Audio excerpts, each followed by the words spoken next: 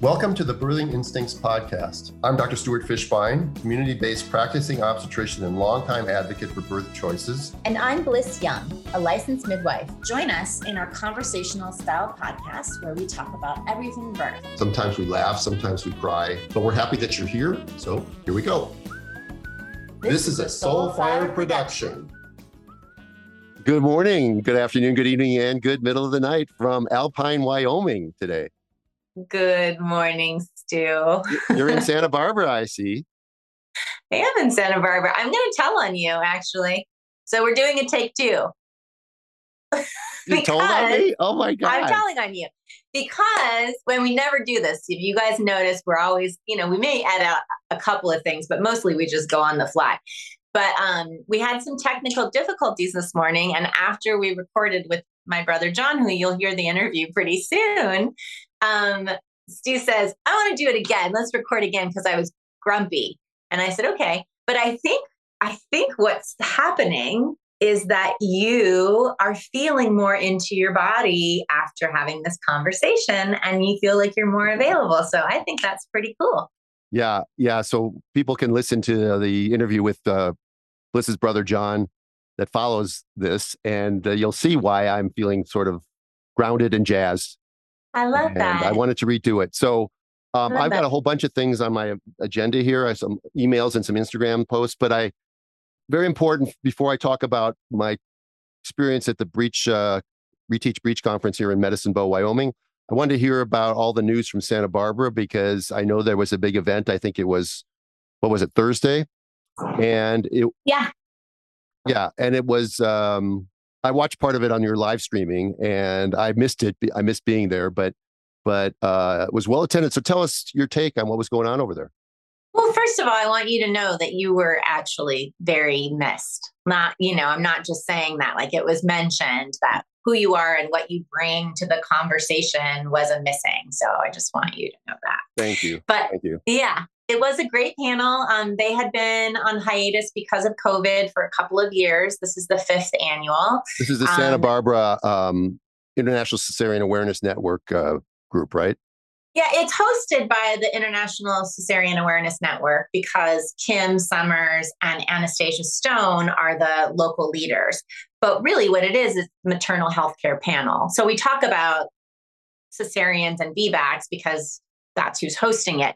But it really is an opportunity for the community to get together and talk about how to better what's happening. And you guys have heard me mention on the podcast about what's happening here in Santa Barbara, with not allowing women to have VBACs. There's only one hospital here. They're not really supportive necessarily of out-of-hospital births. Our friend Melissa Drake, felt kind of pushed out by the hospital just because she wanted to do things that they just weren't letting her do. And they made her life miserable for it, right? Yeah, which we know is what happens, when you talk about pounding down the nail that sticks out, right? Yeah, you and Dr. Shavira. So it was a great panel. It was Alyssa Herbert from the Birth Center, myself as the midwives in the community. There were 2 OBs. Melissa Drake was there, who's a local OB, and then Emiliano Shavira, who's from LA, who I've worked with, who, has come up for every one of the panels.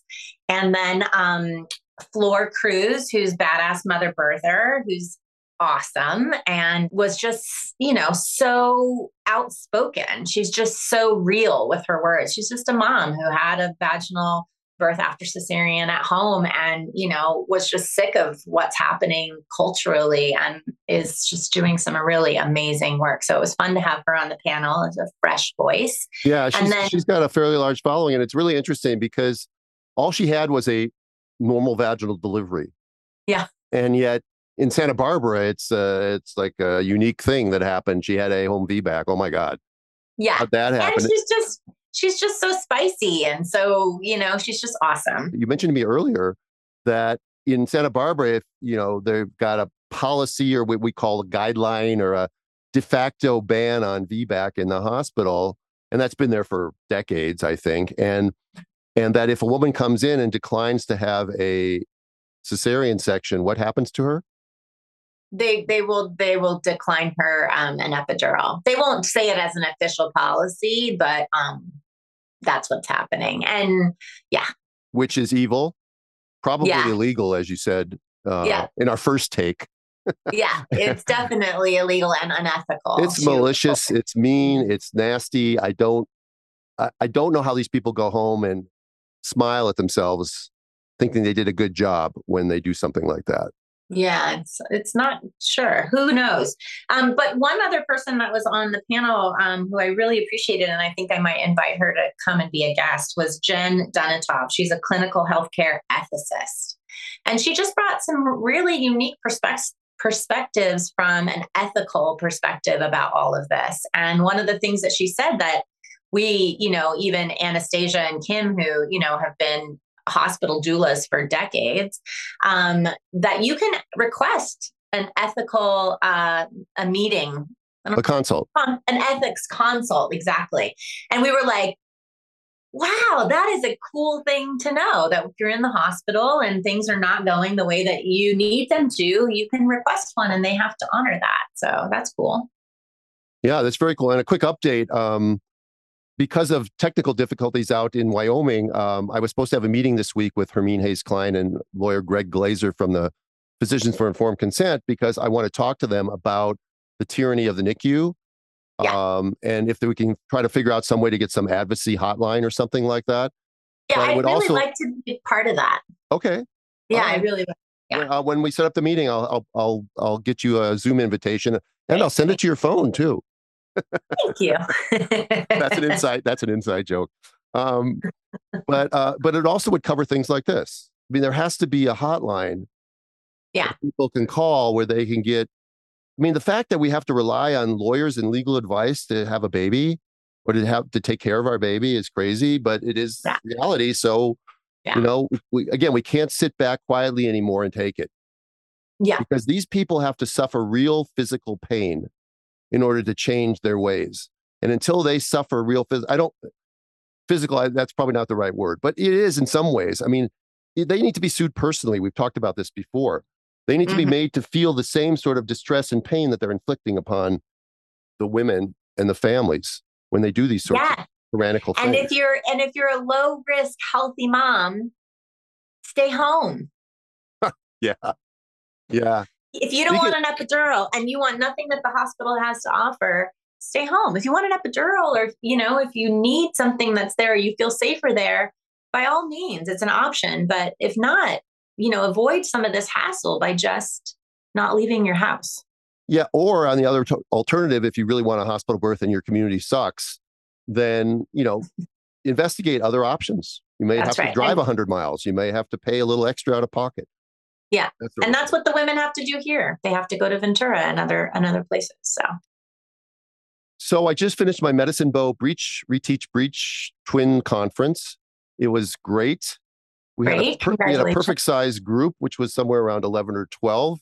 Mm-hmm. Sometimes we get up to 20 or 22, 23. That's great for the lecturing. I could lecture to 100 people, 200 people, but the hands-on part, you just don't get enough repetitions when you have too many people. Yeah. So I have two Sophies. One of them I had to replace her. So I feel really bad. I just ordered a new Sophie because her neck was getting torn and she was getting like a thyroid disorder in her neck. But it was great. And I want to thank Jacqueline, the host, in Medicine Bow. But we had midwives and students and doulas, and even just some other people from other birth worker tangential professions who came because of their curiosity. We had 2 PAs that were local there. PAs. Nice. They'd never, he haven't ever caught a baby or a breech baby, but he says, listen, I'm a little town. I want to know how to do it. And so I had I had another Y chromosome at the meeting. It was fantastic. Nice. And there were people there from 5 states, including Idaho, Minnesota, North Dakota, Colorado, and of course, Wyoming. So it was great. Love it. And there's nothing, again, there's lots of things in life that are important, but knowing how to do a breech delivery is important. And I just wanted to read something that our friend of the podcast who was on before, Christine Loria, who is one of the most skilled midwives you'll ever know. She's the one that was in South Sudan. She told her stories to us on a previous podcast. And she sent me this little text. She said, "Hey, I've been meaning to tell you that I've debriefed a midwife and 2 students the other day. They had taken your workshop not too long ago. They just wanted to debrief on a breech birthday. I love that she calls it a birthday. And had a little over a month ago, wondering if there was anything they could have done differently and so forth. They needed to resuscitate the baby for about 5 minutes, but all was well in the end. There was nothing particularly unusual about the birth. It was a primip and remained undiagnosed until they saw a butt cheek coming out in the water instead of the head. They not only did everything right, they really were quite on point with intervention. And when they intervened, which is sometimes the hardest thing to know when you don't have a lot of experience. Anyway, I commended them and told them I couldn't see anything that would have done differently at any point, which coming from Christine has to make them feel good. That sort of praise from her. I told them they had obviously been paying attention at your workshop. And she says, anyway, I just wanted to pass that on to you. I'm sure people contact you all the time and tell you how your teaching helped them. And we've read some letters on podcasts. And so that's been kind of fun. But I think it's always nice to hear that we're actually making a difference and making some inroads with breech birth. Yeah. And absolutely. Yeah, it takes like a really sweet, in tune person to understand what will make other people feel good. And for her to take 2 minutes out of her day to send me that message was great. It means she's well grounded, right? Yes. I mean, she's communicative and in touch with her feminine side. Boy, am I an expert now. A little preview to the interview. So I had a few other things. There's just a couple Instagram messages about RhoGAM, which I thought would be relevant. And then we'll quit. And then we'll go on to John. So this is from Liz with 2 Z's on Instagram. She told me I had to give RhoGAM yesterday to a woman who had a tubal ligation with her C-section. She said there was no discussion allowed. Other nurses thought I was crazy for saying it's not necessary. I think there's a general misunderstanding of what it's used for amongst the nursing staff. The physicians I work with are pretty dismissive of nursing staff. The hospital is the most backward I have worked for. I discussed it a bit with the patient, and she said she was told she had to have it because she's Rh negative. All right. So they're telling her she needs it because she's Rh negative, but she's never going to have more children. Right. So the informed consent would have been, yeah, you might get sensitized from this birth, and maybe that would make you unlikely to be a blood donor in the future, but this isn't going to affect you or your children. And we're giving you a product that, has some issues, not many, but we did discuss them. And I refer people back to the RhoGAM podcast for that sort of thing. So again, but it's necessary. That's a very interesting point. Yeah. It's just, it was unnecessary. Yeah. There's a cost to it. There's a potential for anaphylaxis. Yeah. Right. So why do it? Right. So why do it? Wow. And then this one is from Astenkovic on Instagram. Mm-hmm. She says, after listening to your RhoGAM podcast, I could not tell you that my experience at one of the top-ranked hospitals in the nation. I couldn't not tell you. Oh, yeah. So that means it's a double negative. She had to tell me. Okay. It's called the Cleveland Clinic, which I think most people have heard of, actually. Is that RhoGAM is routinely administered to Rh negative pregnant mamas like me who do not know the Rh status of their partner. This happened with my first baby. With my second baby, I forced husband to determine Rh factor, which was Rh negative. It's so terrible. With baby number 2, I had to insist that the doctor put an order for my husband to get his blood checked. Mm-hmm. He initially said it was not necessary because, quote, most men are Rh positive, unquote. How crazy. Love that you were discussing this topic. So in other words, if you can check the husband's blood type, why do you give RhoGAM if they're Rh negative? And if you're not checking the husband's blood type, why aren't you checking the husband's blood type before you give a product that wholesales for $105 a shot? Yeah. When we order it. Yeah. And I don't know, and the hospital probably marks it up like 6,000% or something. I'm sure they do. Okay. So one more thing. Did you know that the NIPT test here in California has been taken over by the state? Yeah. Does that mean you can't do it privately? Or does the state? Oh, really? Yeah. And so the only companies, they absorbed all of the companies except for Natera is one of the private companies that's doing it, but it's through the state. And then Quest Diagnostic Labs. So you have to go on to a state portal to order it. I mean, maybe there's some like off kind of company that's wanting to do it private because you run into the same problem that we do with the newborn screen test where the state now has all of your genetic information. But I saw that they were offering it. I didn't know that they made it illegal. I don't think they can actually do that. not just like the illegal. newborn screen, we can send it to the private company, Perkins Elmer, like we do. Yeah. It's not illegal. I just think that they basically absorbed all of those companies. And so they've also the state has gotten rid of the first and second trimester screenings because it was antiquated. Right. So now let me ask a question of everybody out there. I want to see a show of hands. How many people think this was done for safety? And how many think of the people would think that it was done for nefarious purposes? Or for profit? I think it was done for profit. Yes. Right. Yes, definitely. All right. Look, I'm counting. Let me see. 1, 2, 3. No. Oh, by the way, I do want to mention that a lot of people wrote in that the NIPT test you can do to check Rh type is from a company called Unity. Oh, okay. That's good to know. Yeah. And you can look them up. It's Unity, just like it sounds. Okay. Okay, good. Okay. Well, yeah, I mean, I have a whole bunch of other tyrannies we could talk about. But we won't today. We won't today because John's interview is coming up and it's great. So before we go to John's interview, about Element. Element. Yeah. Not the TV show. No, that's Elementary. No, Element, LMNT. Element is one of our sponsors. They've been with us for a while now. We love them. Yes. They have a tasty electrolyte drink with all the good stuff and none of the BS, like us. BS, like none us. Of the BS. Comes in a bunch of great flavors. Everybody should know them by now. My favorite is raspberry, and yours is still mango chili. I think, unless you've tried some new ones. I have. I like the watermelon salt and the citrus salt too. Yeah, and it's great for I've been using it actually. I have my salty as fuck water bottle, and I carry that with me. I haven't been doing much hiking, but the next couple of days I'm going to be in the Tetons and Yellowstone, and so I'm going to do some hiking, and I'm going to take my salty as fuck Element water bottle along with me with my raspberry salt in there. And, for birth workers, for women in labor, rather than drinking, for anybody, basically, rather than drinking some of the drinks that are not so good for us. Yeah, like Gatorade. They have sugar in it, or they have caffeine, or, what's the sweetener now? It's not saccharin anymore. What's it called? Aspartame. Aspartame. Thank you. See, I'm still living in the way back. It has none of that stuff. It's got only the good stuff in it. And if you go to their website at Drink Element, that's drinklmnt.com, and put in the code word Birthing Instincts, all one word, you'll get a free sample pack with anything that you order.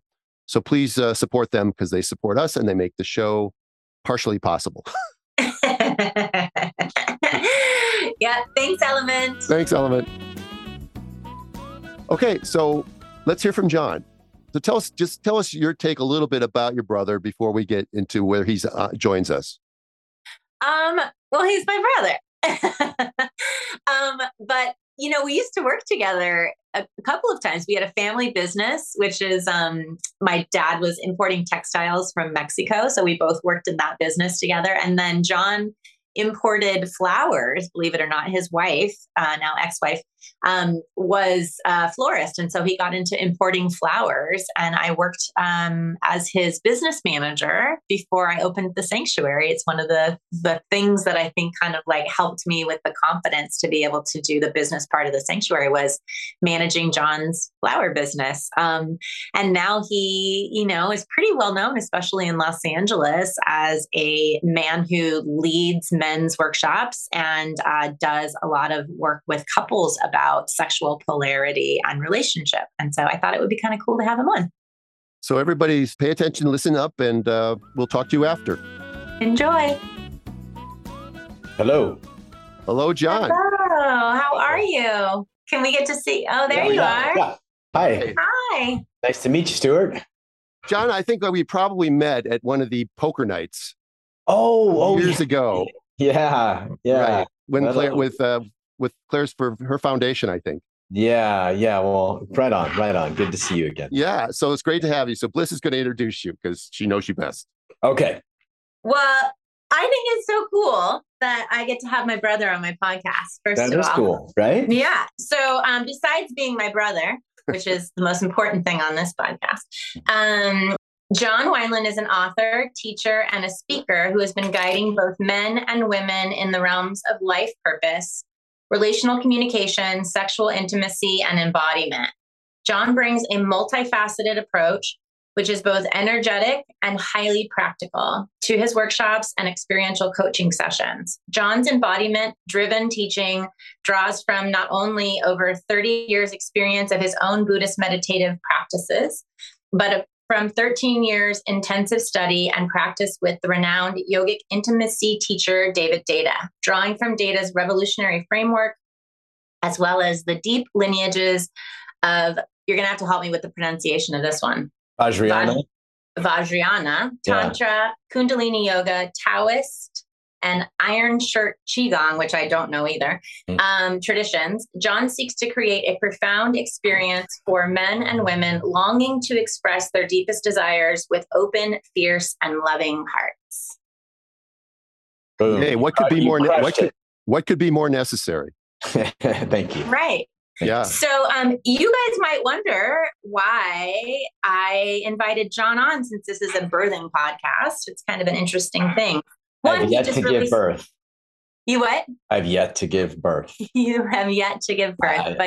I think I'm going to miss that one this life.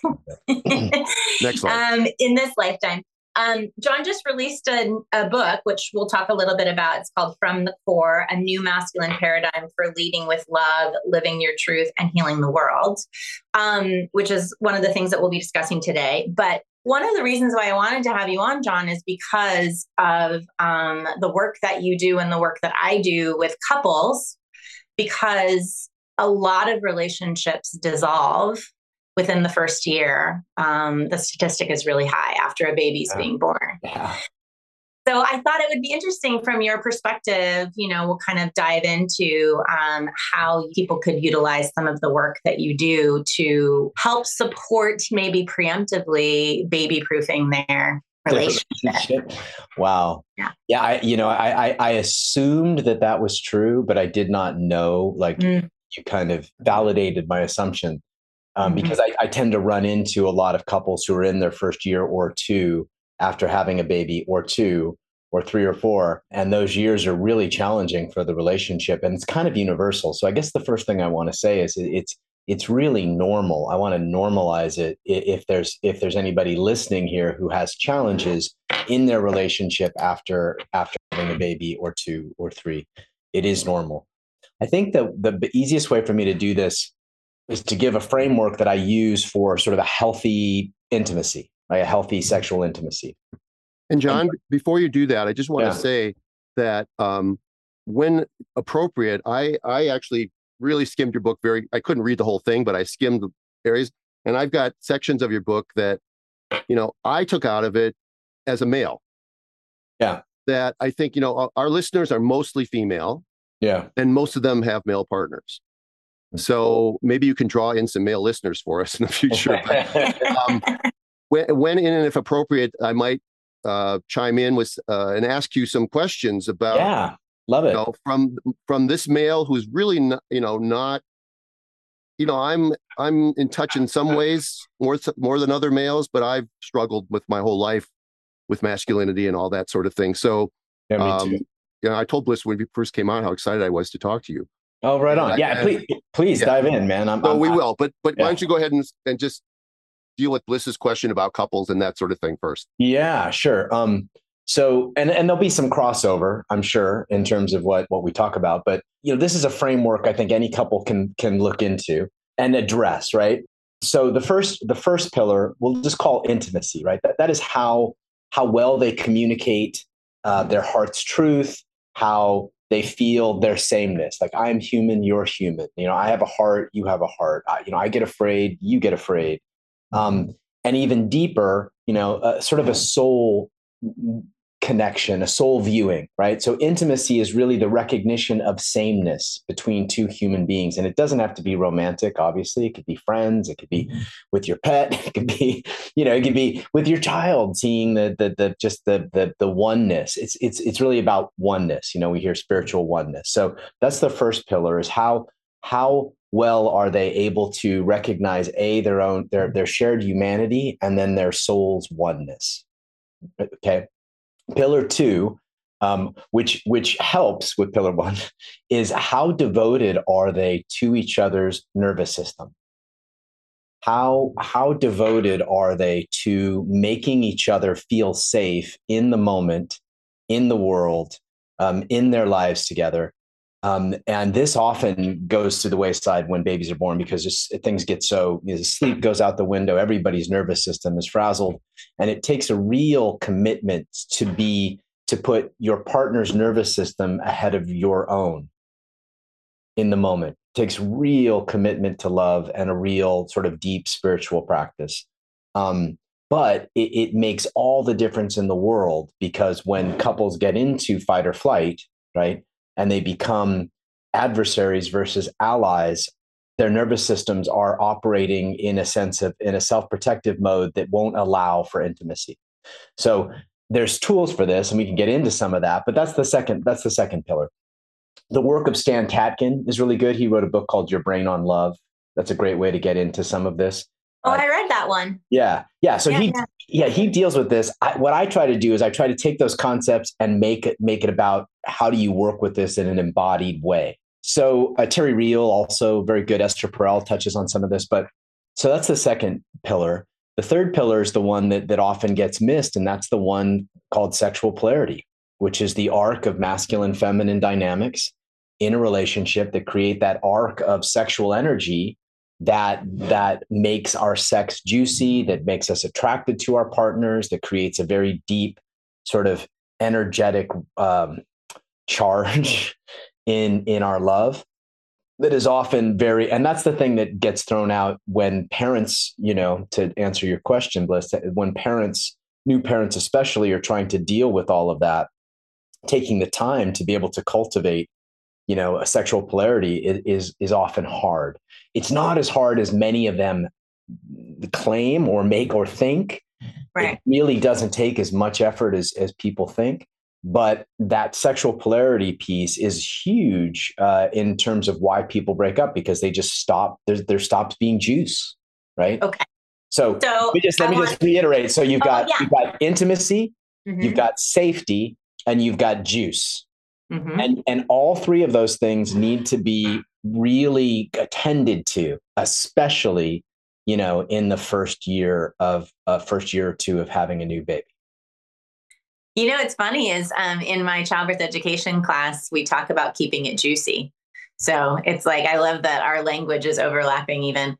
So I wanted two things. I would love for you to talk a little, just maybe define embodiment practices a little bit more for people who aren't familiar with that language. Yeah. And the other thing is, when you talk about sexual polarity, there's actually this period of time, right, where there's not sex happening because a woman is recovering, she's breastfeeding all the time, she's touched out, she's not ready. So I would love for you to address, like, what does sexual polarity look like in a time where you're not having sex? Yeah.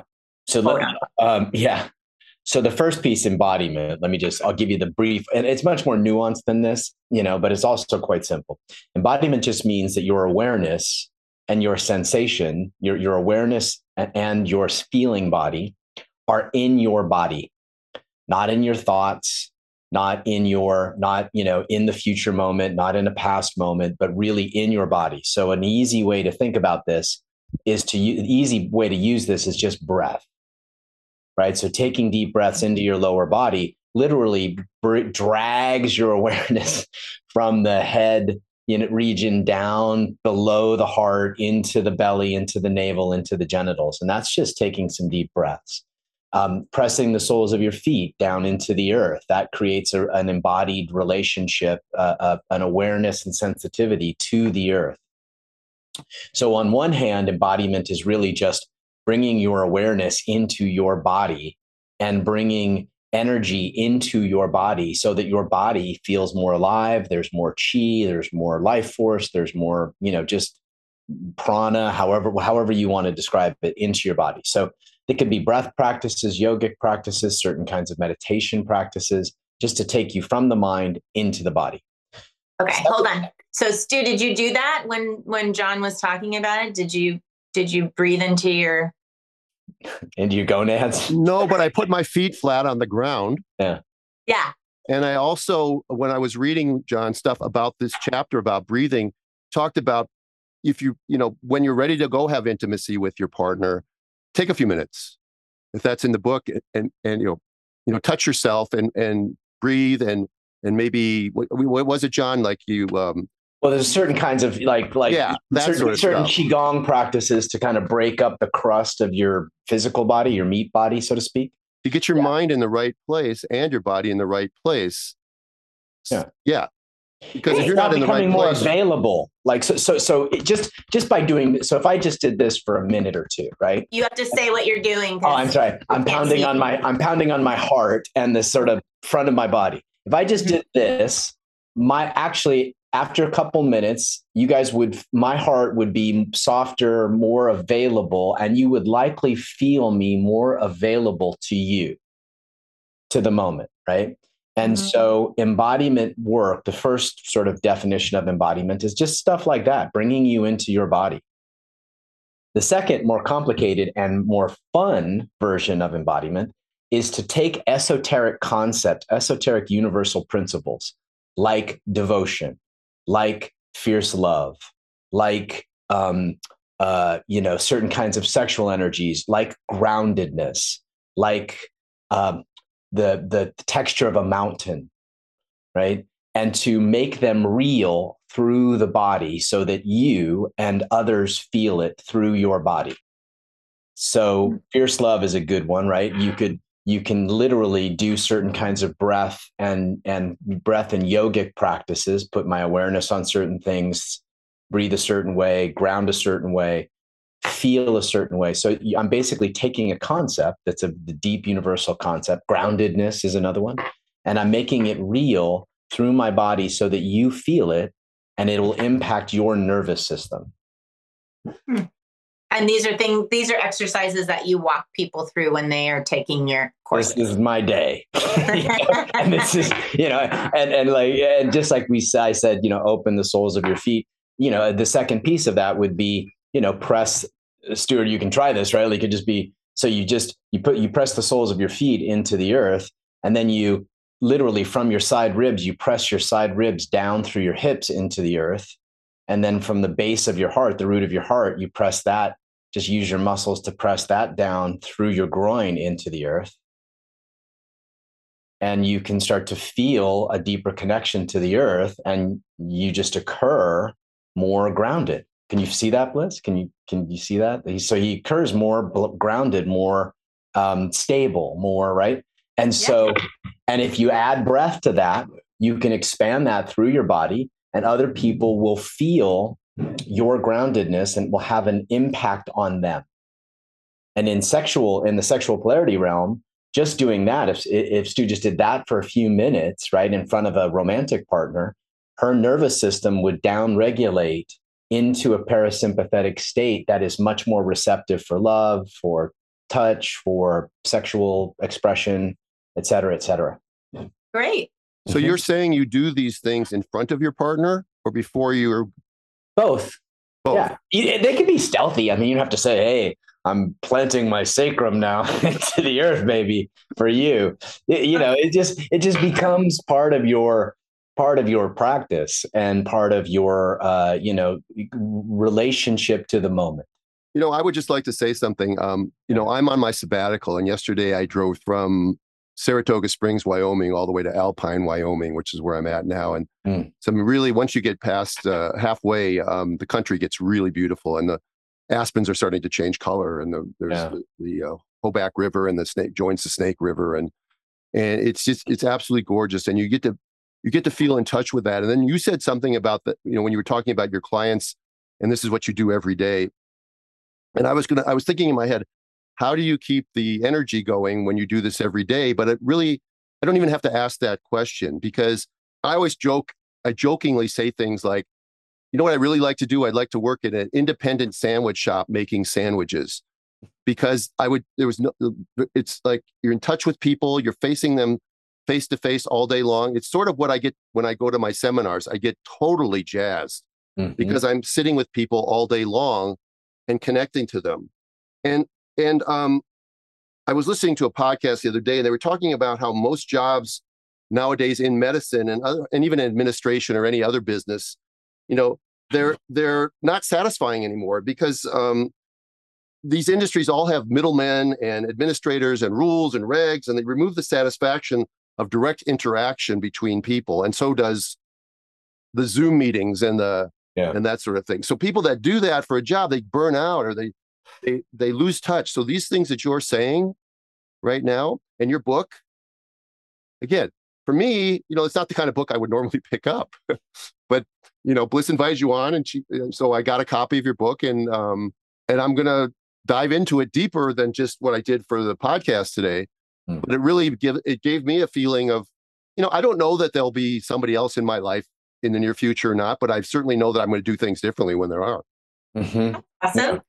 And the thing is that I was thinking as you were describing that, John, except for maybe the sexual part of it, embodiment is actually something that we can utilize in our work as birth workers, because we're walking into intimate, sacred space in a very vulnerable moment, in a very, from my place, a very divine opening, And so for birth workers to ground themselves, to be embodied, to be open and available for what's coming through energetically, that's something that I do instinctually. I'm a dancer and a yogi, from my past. So everything I bring information in through my body. That's how I know what feels right for me and not. And it's part of what I teach birth workers and what I teach couples when they're in class. Yeah. So you can do it without it having to be sexual, Stu. It could just be something that you're doing to be more grounded and present with whoever that you're wanting to bridge intimacy with. And intimacy, you and I have intimacy in the way that John described it, right? Even though it's not sexual intimacy, we have a relationship that is deep and profound and heart-led. So yes, we do. Yeah. I mean, and I get this feeling when I'm in nature, and the feelings that I might have if I was sitting at a desk job all the time of like, if I don't have meaningful work, I get frustrated, I get resentful. When I get out here in nature, tomorrow I'm going to the Grand Tetons, and then the next 2 days I'll be in Yellowstone. I'm jealous. Yeah, I know, me too. Yeah, I know. Well, you're both invited to fly into Jackson. I'll pick you up, and, and we'll go. There's plenty of room in the Beast here. So. But I just feel like I can let things go. And then what's really beautiful about it, I had a T-shirt once. I think it's from Zion that says, "Lose reception, gain perception," or something like that. And a lot of places here I have no reception, and so I can't get online. I can't do anything. So all I can do is read a book or go outside, plant my feet solidly on the earth or in the water or in the hot springs, just look at this beauty. And I've done this before, but I think I've never done it in the same mindset that I'm in right now. And I hope that it's going to be, well, it has been. It's just been great. This has been the best year of my adult life. Now I can't say that in every aspect, but it's been one of the best years of my adult life because I'm unentangled. Is that the right word? Disentangled? You're free. You're free. Yeah, that's probably an easier way to say it. Bliss is always good at coming up with better words for me. That's one thing she does. Well, I think so what to go back to Bliss's question, which I think is probably true for so many people who are listening to this, who will be listening to this. One of the things that I try to talk about in the book, and I think is really important, I try to teach couples, is what you're talking about, Stu, is that the taking responsibility for personal nourishment, right? Because the masculine in all of us gets recharged by spaces of no demand and incredibly recharged by spaces of no demand with energetics and energetic receptivity. So when someone who is, tends to be a masculine being steps into nature, and you've got all this beauty and energy coming in, being transmitted into your body, and there's no demand really. I mean, unless you're getting chased by a bear or something, there's no demand. She doesn't want anything from you. The masculine needs that to recharge. The feminine needs to recharge, needs oxytocin, so the masculine needs dopamine, testosterone, the feminine needs oxytocin. And so oxytocin happens through touch, through cuddle, through attention. We have to take personal responsibility for filling up And this is part of what I see in new couples, right? In new couples with new babies, is that they lose that capacity to get full because the little alien is sucking so much energy out of their daily lives and their bodies and things like that. But it's not as hard as people may think. But it does require a commitment to our own nourishment. That's kind of the first step, I would say, in helping to alleviate that problem that you're talking about. And then going back to the question about what do you mean by sexual polarity when you can't be having sex? Yeah. So sexual polarity is basically one partner, gender does not matter. So one partner is amplifying the feminine pole, meaning they're embodying the traits of the natural feminine, which tend to be, fullness, energy, movement, love, devotion, certain kinds of desire, yearning, those kinds of things. So pleasure, right? So the feminine partner is amplifying the feminine pole through their body, turning up the feminine juice, let's call it, right? And then the masculine partner is relinquishing their feminine and basically agreeing in the moment to amplify grounded presence, depth, stillness, consciousness, those kinds of things through their body. Now you have these two amplified poles, like a negative and positive charge, turned way up, which then creates this arc of energy that is sexual polarity. Penetration is not needed. Not needed. I mean, ultimately it's nice, but it's not needed for deep. I think people don't get like how deep, with your clothes on, looking into somebody's eyes, breathing with them, turning up these poles can create so much juice. And whether there's a kiss or a touch or a little makeout or anything like that, even just a little bit of that, done a few times a week or daily, or, sometimes it will lead to sex, sometimes it won't. It doesn't have to. But, I just think so many of us are fucking lazy when it comes to that, right? Yeah. And then we wonder why the juice is gone. So there is a certain level of personal responsibility that I think is needed. And of course, there are times when, after just having a baby, which I would know about because I am a man, I'm imagining wanting anything to do with touch or anything to do with relating with, the father might be a little suspect.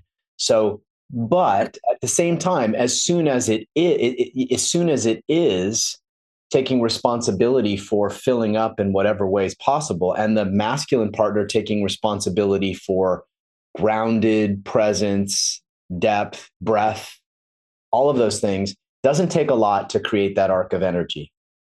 Yeah. And I think that, even if a woman isn't interested in having penetration or being physical, a woman who is in a loving partnership with a man is wanting his presence during that time.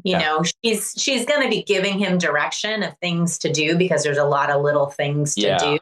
Yeah. But what she really wants is for him to lean in after he's done the things or while he's doing the things, and bring her presence and love. She's always going to want that. Yeah. So the responsibility, if we want depth, presence, clarity, from our partners at a level of 7, 8, or 9, right? At a 10, you mean? At a 10 to, yeah. I mean, I know it's never ending, right? But if you want that from your partner, then how are you the polar opposite at the same level? Mm-hmm. It's unfair. I mean, with the exception of the first few months of just, when healing. Yeah. Healing. Right. With the exception of the first few months, we're not really let's just sort of contextualize. We're not really talking about that very tender space, but afterwards, it's important for both. I see this all the time with couples. I'd love her to be more feminine. I'd love him to be more masculine. Well, how grounded are you, right? When you're wanting more femininity from her, how open and full of energy are you when you're wanting more of his grounded depth? And so we really do need to be in the evocation experience through our bodies versus the demanding, blaming experience through our bodies. Because that's a way to kill polarity. Totally. There's nothing less sexy, right? Than the demanding. Yeah. Can I quote you with an example that you give? Of course. Okay. So simply put, the primary masculine gift in any relationship is conscious embodied awareness, which I think we touched on. Then you go on to give this example. Suppose your wife comes home from work and immediately shifts into mother and domestic partner mode by cleaning up or directing the kids. Perhaps you can sense she's dropping into her habitual roles and responsibilities, but because you are tuned into her, you can also feel that her heart is weary, her body is tense, her breath is shallow, and her movements are fast and sharp. This is the perfect opportunity to intuit what she truly needs, be it a bath or some time with herself or your hands on her heart for 5 minutes. Right.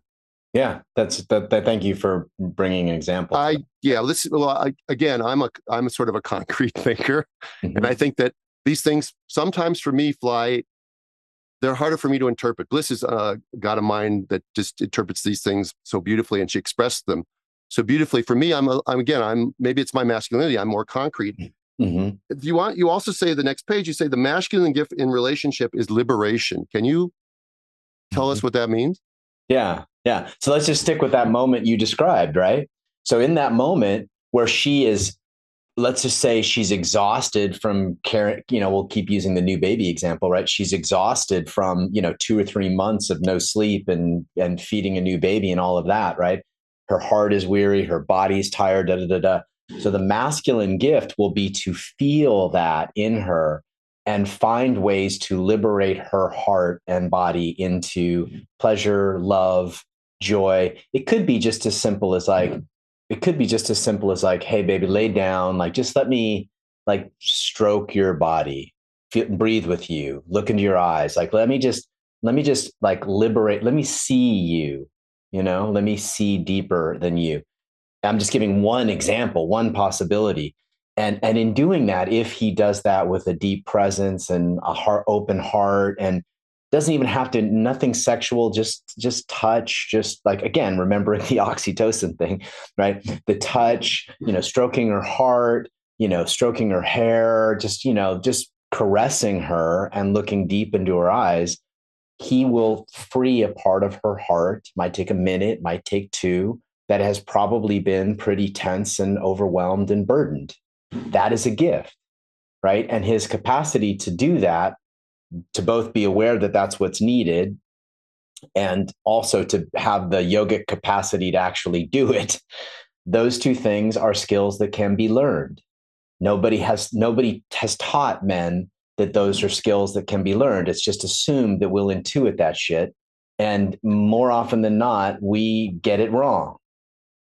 She wants to be left alone. There's a joke amongst women, John, that, when your partner offers you a massage, what they actually are trying to get. Yeah. So I think that also, practicing giving that without an expectation of anything. Of course. Yeah, of course. I mean, the point but it's not, of course, but but this is the point. Part of the point I'm making in the book is that the masculine paradigm of acquiring, whether it's feminine energy, whether it's wealth, whether it's, right, you know what I mean? The paradigm of winning and acquisition is the patriarchy, quite frankly. Yeah.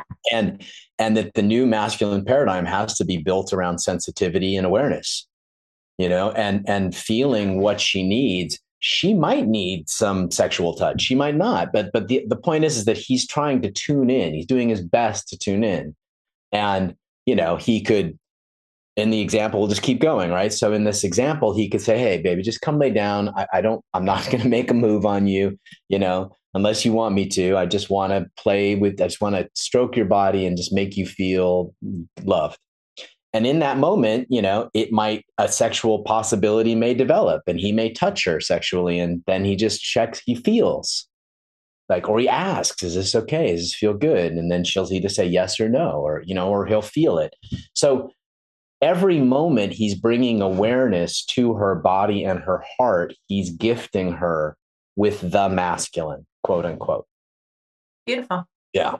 Yeah, men do walk a real tightrope right now. And in your opening chapter, you talk about the confusion that men deal with. And it's funny because there's this joke that everybody goes around, if a man says something and a woman isn't around to hear him, is he still wrong? That sort of thing. Okay. So, you write, the problem as I see it is not a man's desire to step up, but his understanding of how most powerfully to do so. And then you go, a great pain that men face is the confusion of how to interact with women. Because today's woman doesn't need a man to provide or protect her. She can make her own money. She's often more spiritually and emotionally developed. She can parent a child by herself. She can take care of herself just fine. A common complaint I hear is that they are not sure what their feminine partners truly want. And if you could address that a little bit, because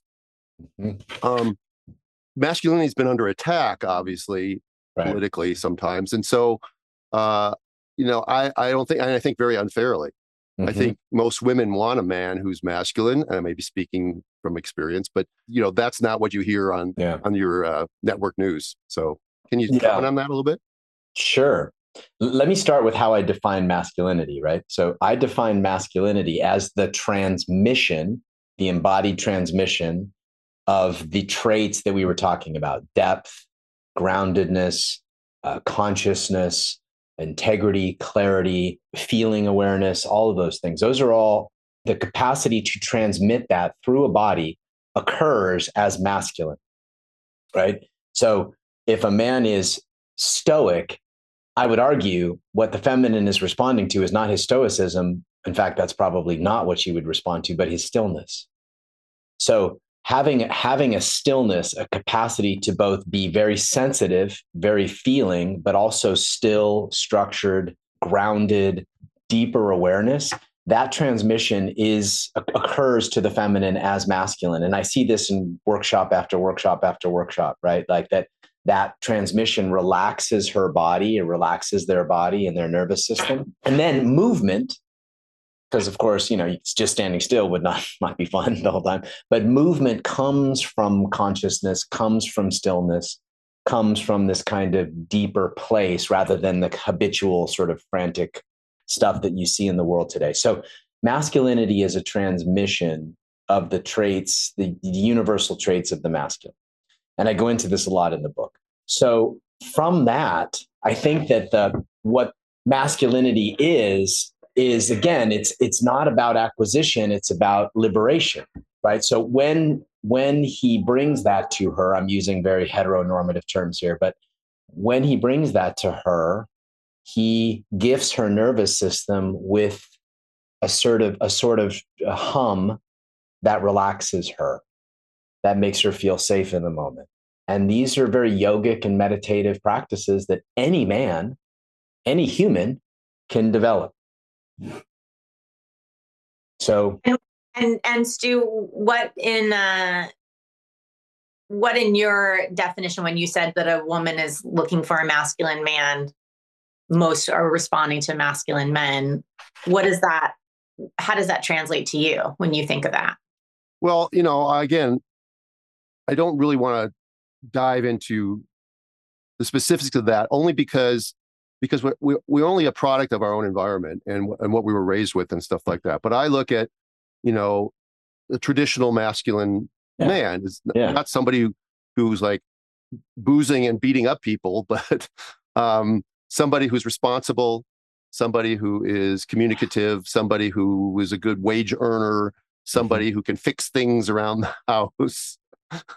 Those sorts of things, that was my dad. Okay. So but those are just the ante. That's just the ante for the modern woman, to be a good provider, a good father, to kind of have to be able to, the modern woman wants presence, depth, integrity, clarity. I think I call that the myth of the good husband. And I was certainly in that camp. It's actually what brought me into this world, is that I think what we're coming up with is, what are the forms of masculinity that were sold to us? Yeah. Marlboro Man, John Wayne, Rambo, fucking, what is it? The Fast and the Furious, like these things that were sold to us, versus the actual kinds of masculine that have an impact on the moment and people's hearts and bodies. That's the whole point of what I'm trying to, the whole argument of new paradigm that I'm trying to make.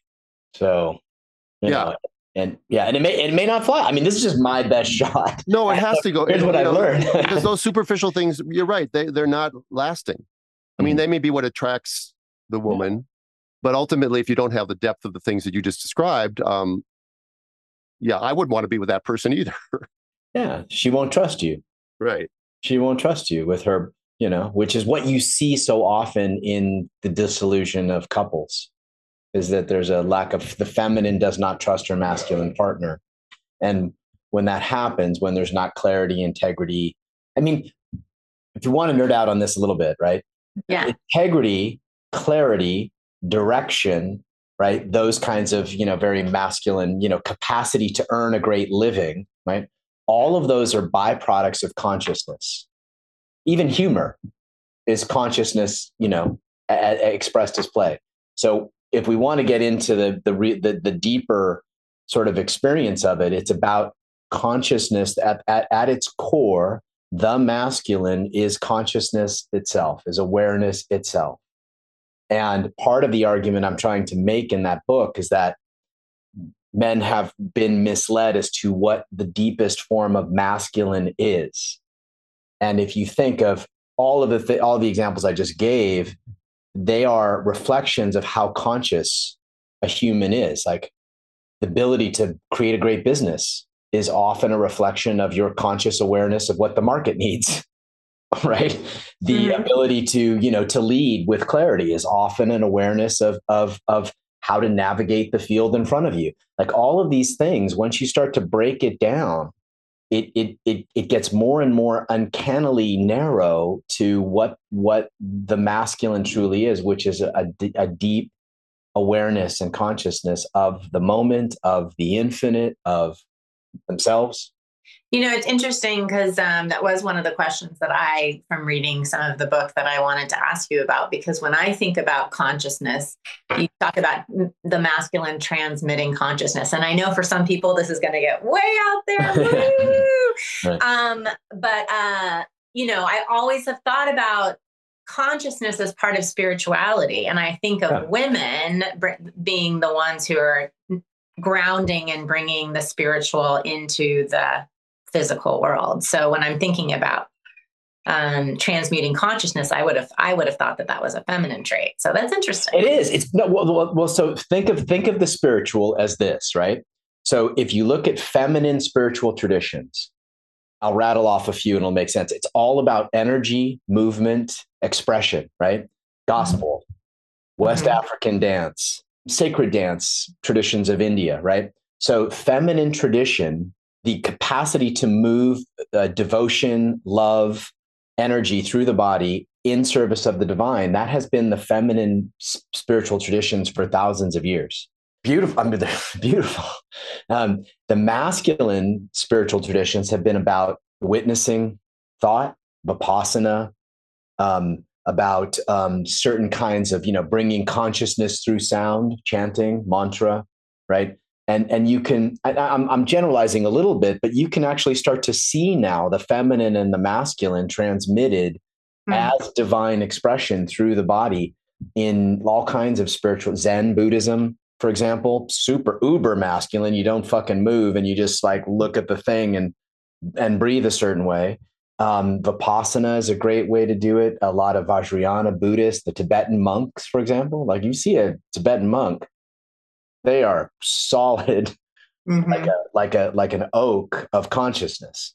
So you can start to see these things when you pay attention to it, that the signposts of how to embody these things the ancients have been giving us this information for thousands of years. I think Western culture has sort of, you know, pounded out the feminine in men. And you have this chapter in your book, which is called Learning to Lead and Integrate Your Own Feminine. And if I can just ask you this question, you say, I see far too many men struggle with fully owning their needs and desires, although both are healthy and natural. The part of you that craves space and freedom to escape responsibility, that part of your heart that longs for love and recognition, the parts that crave certain forms of sexual energy and so on, whatever it is, the part of you that yearns, desires, and needs is your feminine. Mm-hmm. If you don't allow these yearnings in yourself, you'll more likely have a problem with them in other people, including the ones you love. That's really beautiful and wise. And it's like, I had to read it over and I took out my highlighter. Bliss knows I use my highlighter. Hope you don't mind. It's all good. It's yours now. Highlighter. It's yours now. Yeah. But it leads to the question that a lot of men have who were raised in my generation, or even, some younger vintages. Yeah. Men don't know how to communicate their needs to their woman. Mm-hmm. Yeah. And so they keep things inside, and then they feel like they're trying to do whatever, they're trying to do their job, but they're not. But, it's not like you should expect your person to read your mind. So what's a good way for a man to communicate? Or is the woman just supposed to pick up on that? Because I don't see that always happening, right? No. I mean, so there's a couple steps to this, and I try to go through them in the book. The first step is to bring awareness. We've been talking about awareness. Bring your awareness to your own heart. In essence, you're bringing your own masculine, your awareness, to your own feminine, your heart, the emotions, the sensations, the feelings of your heart. So you're getting intimate with your own heart. What do I need? Do I need more sexual energy? Do I need more devotional energy? Do I need her to trust me more? Once you start getting into these areas, you'll see that there's a small group of kind of universal needs that I see men need. Like I would almost call them innate. And it's not, I'm talking about, again, cisgendered, heteronormative tends, in the realm here. So once you start to get clear on what those needs are, then you can communicate them. But most of the time, men are missing that first step of really getting intimate with their own heart and then communicating them in a way that is very clear. Like, baby, I need to feel your heart more. Or, baby, I need to feel your, trust in me more. Or I need to feel like I need to feel pleasure in your body more, right? I need to feel that. Like, there's so much direction in this house. I'm craving the nutrient of pleasure through your body. Now that's a need that. How about just something simple as I would love you to acknowledge me more. Yeah. I need you to see. I mean, that's a huge one for men. I need you to acknowledge the things that now there's arts to communication. And this is a lifelong yoga. I try to get into some of these things in that book. And then I'm writing another book for couples. So the art of communication, but it's like, I need you to acknowledge what I'm doing right as much as what I'm doing wrong. Right. Or I need you to see the ways that I do show up for us and not just the ways that I don't. Right. I mean, those are needs communicated in a way that most often, women can metabolize. For good men, they're as needy as water and food. Totally. Yeah. Totally. Yeah, totally. Like we need to be acknowledged for the ways we do try. Yeah. Drew, I'm taking notes. Knowledge do more. No, not you. Well, you're kind of my work husband, Yeah, well, you do a great job, and I don't have any problem. And you and I can communicate pretty well together. Except I sent you a text, and that's what I was trying to signal you. Can you check your texts for a second? Yeah. So, we're going to have to wrap up quick, but I wanted to I guess Yes, you can mention there. Oh, you do it then. Go ahead. No, you do it. No, I mean, the last chapter, you made me cry, which I do on the podcast. By the way, if you listen to the introduction of our podcast, we say sometimes we laugh, sometimes we cry. I think it's about 60-40. Don't you think, Liz? I love that you get choked up by things. It's one of the things I love about you. Well, I guess it would be fitting to wrap up the talk with John by going through the last sort of chapter of his book. So it's called Death is Coming. And he says, think about how your thoughts and moods would change if you knew oh boy, I should have you read it, Liz. if you knew you were going to die tomorrow. Mm. How much attention, love, and commitment would you bring to what would surely be the last acts on earth? How present and grateful and awe-inspired would you be? Let go of petty grudges, get off your ass. Think about all the things you'd like to say or accomplish before you leave the realm. And then you say, you go off and talk about your daughter. And I'd like you to do that a little bit. Yeah. Well, in that chapter, I try to make the point that I was one of the blessings of Claire was that I was, forced to really step into that role of, that understanding that death was coming. And she was such a beautiful teacher, in helping me like enjoy the present, right? And her and I worked really hard to clear grudges, to try to stay in the present moment, to try to, and she had plenty, don't get me wrong, she had plenty of grudges. And so we worked really hard to stay current and know that death was coming, and we didn't want anything to, we didn't want to die incomplete. And I think for the most part, we did that.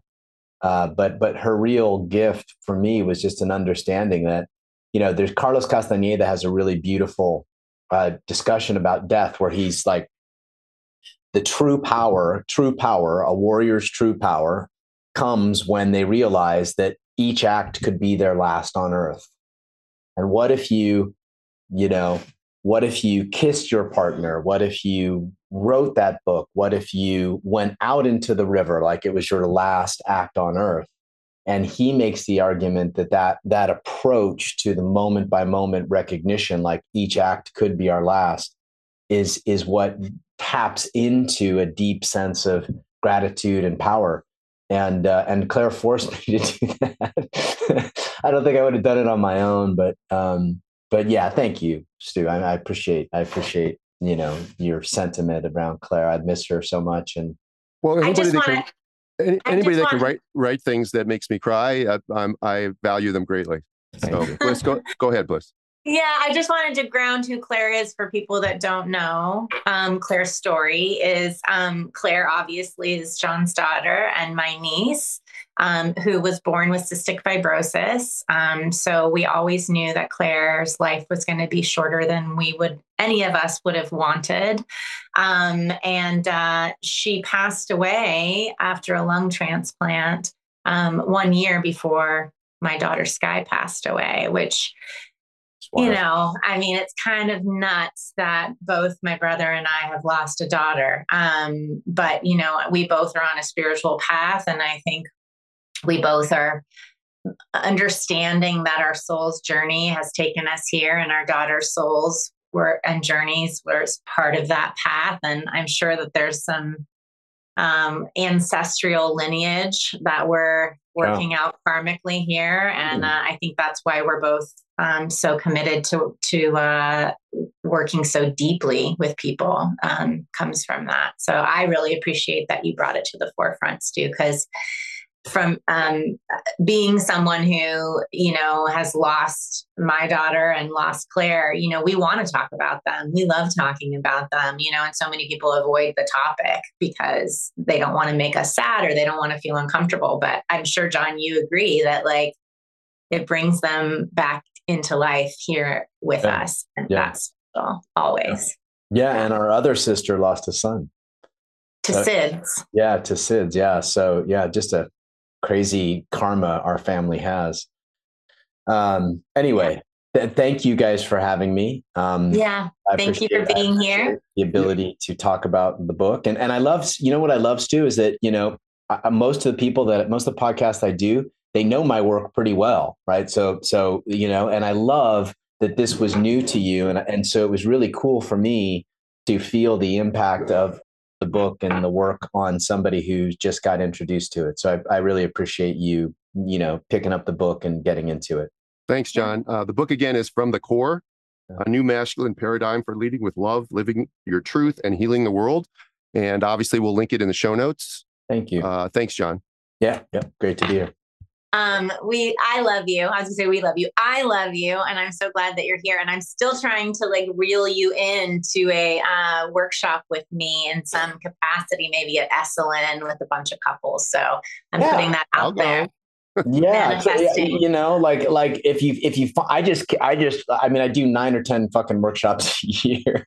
So I the idea of planning one, but if it was one where you had something set up, you could use my name and get something into Now, I guess now that I have a book, Esalen will accept me. Apparently before you have a book, they don't. Well, I have an in with Esalen too. So I'm working on it. Yeah. But anyways, it was great to have you here. I love you. Love you too. Thank you, Stu, for trusting me that this would be an interesting topic for our listeners. Yeah. It's a whole new avenue for me. It's good. It's really good. You never stop learning. That's right. Yeah. Right. Good to see you again here. So enjoy your time in nature, Stu. That is just awesome. I'll send photos. Please do. Yeah. Okay. No, I'm a huge mountain guy. So anyway, great to see you again. All right. Bye. Bye. That was so great for me. I mean, it opens up new vistas for me. Yeah. Say more about that. Well, you know, I have a lot of time in the beast. RV life. We haven't done an RV life show recently. So we'll have, maybe next week we'll do a recap of RV living podcast. But I have a lot of time. And so, you know, it's not the kind of book that I said I would normally pick up, but I looked at it and there's a lot in there. And I wish I would have known 40 years ago. Yeah. I'm learning now, but it's never too late, obviously. Yeah. And, you know, I would love, you know, it's a kind of a book I'd love to give it as a gift to my sons. I don't know how well it will be received, but I'm going to do it anyway. Cool. It'll just end up on a pile maybe in their house, but maybe they'll read it and maybe think their dad is cool or their dad is weird, but that's okay. Because you can if you can let go of some stuff and if you can figure out some stuff and ground yourself better, you can live a better life. Yeah. And right now there's so much turmoil in the world and there's so much resentment and frustration and you don't need to add to that by not knowing how to be in touch with our feelings and be in touch with our significant other, whoever that may be. Yeah. As John says, it might be a cat, it might be a dog, but it might be a human being as well. So that's right. And you know, and we have a real feminine listening audience, obviously, mostly women, and so hopefully they'll take this podcast and they'll say, "Honey, I want you to listen to this one as when we're driving. You got to listen to Bliss and Dr. Stu and Bliss's brother." Okay, cool. Yeah. As a man saying that the women should do that, I'm gonna trust you on that because I think sometimes when we ask our partners to listen to something, they're like, "Bah." But if you think that's a good idea, then let's try, ladies. You know what? It's better than buying them the book because the book they're going to go, eh. Oh, okay. That's good to know. That's right. Good to know. They're not going to want to necessarily pick up the book unless there's a motivation to do it. So it's kind of like going to a taste of LA. You know, you may never have gone to a restaurant before, but now they have a little booth and you walk by and you taste something and say, that's really good. I think I'll go to their restaurant next time. Same sort of thing. Okay, good. Good analogy? Yeah, good. That's a good analogy. Anyways, enjoy the beauty, Stu. I really am jealous. I have some mentorship calls following this, so I got to go get myself grounded and ready. And hopefully next week I'll be in Bozeman. And I do hope that people enjoyed our interview with the Down to Birth people. So I hope that you enjoyed that as well. We'll see you next week. Okay, bye-bye. Thanks for listening to the Birthing Instincts podcast. We know that we all lead busy lives, so we are extremely grateful that you give us an hour of your time each week. If you enjoyed this episode, please share. And don't forget to subscribe to our podcast for the latest updates and reviews. To help others join us, you can find Dr. Stu at Birthing Instincts and Bliss at Birthing Bliss Midwifery on Instagram.